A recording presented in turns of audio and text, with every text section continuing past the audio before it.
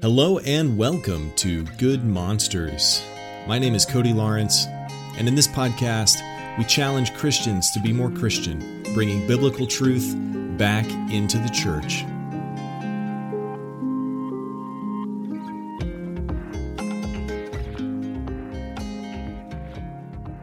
First, I'd like to open with a disclaimer to any YouTube, quote, trust and safety members who may be listening to or watching this in the future, as well as any Spotify cops or other miscellaneous comrades.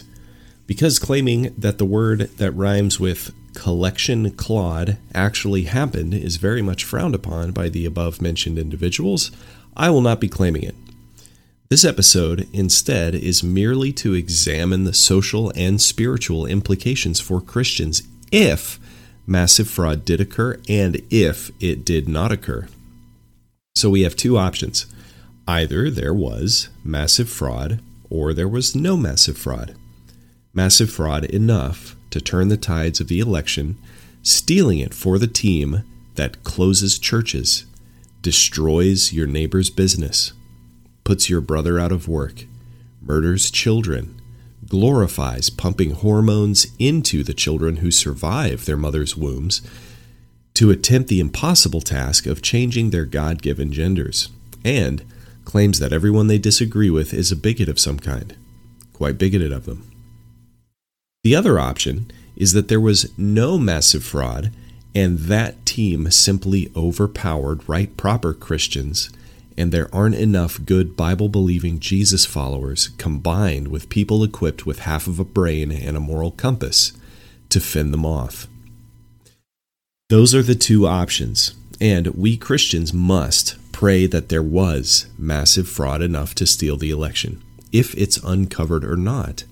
This does not mean that we should believe there was fraud, if there really was not, because we as Christians should desire truth above all.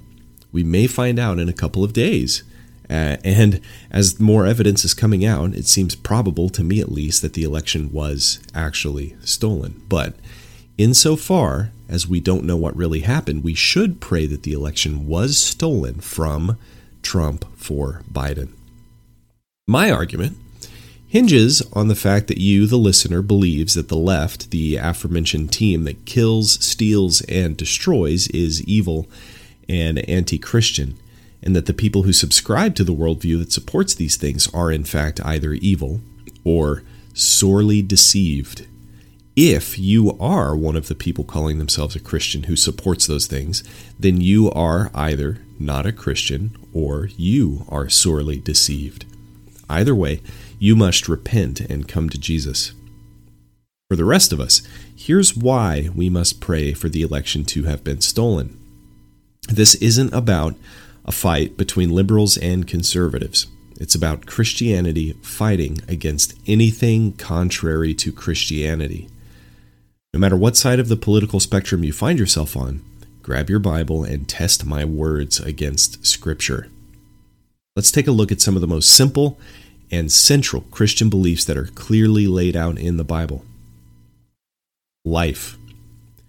Human beings are made in the image of God. We are all equally valuable, no matter our sex, skin color, or class. God gives us this life, and He gives us our value. One side of the social and political spectrum overwhelmingly supports the ending of human life before birth. Some people, like Virginia Governor Ralph Northam, even would support abortions after a child is born. Deuteronomy 12:31 says, "You shall not worship the Lord your God in that way, for every abominable thing that the Lord hates they have done for their gods. For they even burn their sons and their daughters in the fire to their gods." The left participates in child sacrifice to the gods of progressivism, personal autonomy, and doing whatever makes us happy regardless of who it hurts. Now, you may say, but the right doesn't care about people after they're born. That doesn't value life. Murderer! Hypocrite! First, I don't hear you refuting the fact that you support murder, but let me defend myself. There is a huge moral difference between actively murdering someone and withholding something from them that would help their survival. I could give up every penny of mine in order to help a couple of people stay out of the cold for a little while. But so could you. But no one seriously thinks anyone should do that. Giving up my own property in order to arguably help someone I don't even know is not a moral obligation of mine. Especially if it's not in my conscience that is calling me to do so. But not actively murdering somebody is a moral obligation of everyone. Marriage. The Bible defines marriage clearly as between a man and a woman. It is a holy gift to us that is profaned and spat on by people who want to change this definition in any way. No, marriage is not about marrying whatever or whoever you want merely based on the prerequisite of love. It never was. Marriage is a reflection of God's relationship with us and with the church. Although nowadays many churches are doing their best to act like, let's let Jeremiah do the talking. Jeremiah 3:1 says, "If a man divorces his wife, and she goes from him and becomes another man's wife, will he return to her? Would not that land be greatly polluted? You have played the whore with many lovers, and would you return to me, declares the Lord?" Now here, God's talking about his people leaving him. And, you heard the language. Marriage is a big deal to God, and families are too, being one of the three God-ordained institutions among government and the church. Black Lives Matter, at one point, on their official website, publicly called for the dissolution of families. Which team supports BLM again? Oh, speaking of which team is calling for the closing of churches? As for the institution of government, we're seeing how one team is perverting God's purpose of that as well, punishing good and praising evil. Gender. Man and woman itself is hanging on by the skin of its teeth in our culture. The Bible has a pretty binary view on gender. You're either a man or you're not, and in that case, you're a woman. Also, because our gender depends on our biology and not our mood, it's not something you can change, just the same as you can't change your eye color. Any attempt is merely covering up reality. Thinking there are 3 genders is just as wrong as thinking there are 3,000. That number isn't an exaggeration, by the way. It's gotten to the point where people can make up words and call themselves anything they want. But what's worse, they want to impose on you and me by forcing us to call them whatever words they choose. The left expects us to look at a man and call him her, or look at a woman and call her they. It is a fantasy.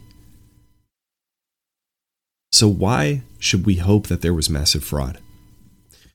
Christians need to pray, and I mean seriously pray, that there was massive election fraud, because of the 2 options we're faced with. One means we've lost.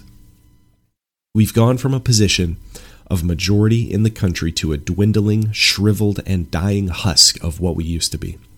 We've lost this country to new gods that we've allowed to destroy our churches, families, marriage, life, and reality itself. We've poisoned ourselves by welcoming into our churches and families awful non-Christian ideas, and it's chronically infected us to the point of being terminal. Christianity in America is dead, and the only prayer that remains for the remnant of us that's hanging on for dear life is that judgment should befall this country. But if there was fraud massive enough to turn the election, it means that there's hope. It means that there were enough faithful Christians fighting for the right thing, and we were bamboozled. If this is true, and the current false election results are overturned or not, it means that we still have a chance to move this country back in a godly direction. If we've lost this battle or not, we haven't lost the war. If this option is the truth, then we need to pray for judgment on those who committed, supported, and stood by while they knew about the fraud. We can pray for the fraud to be revealed. We also need to pray for strength for ourselves and our brothers and sisters so that we can build each other up and stand up for truth in the battles to come. But whichever thing happened, The future is not going to be easy for the faithful.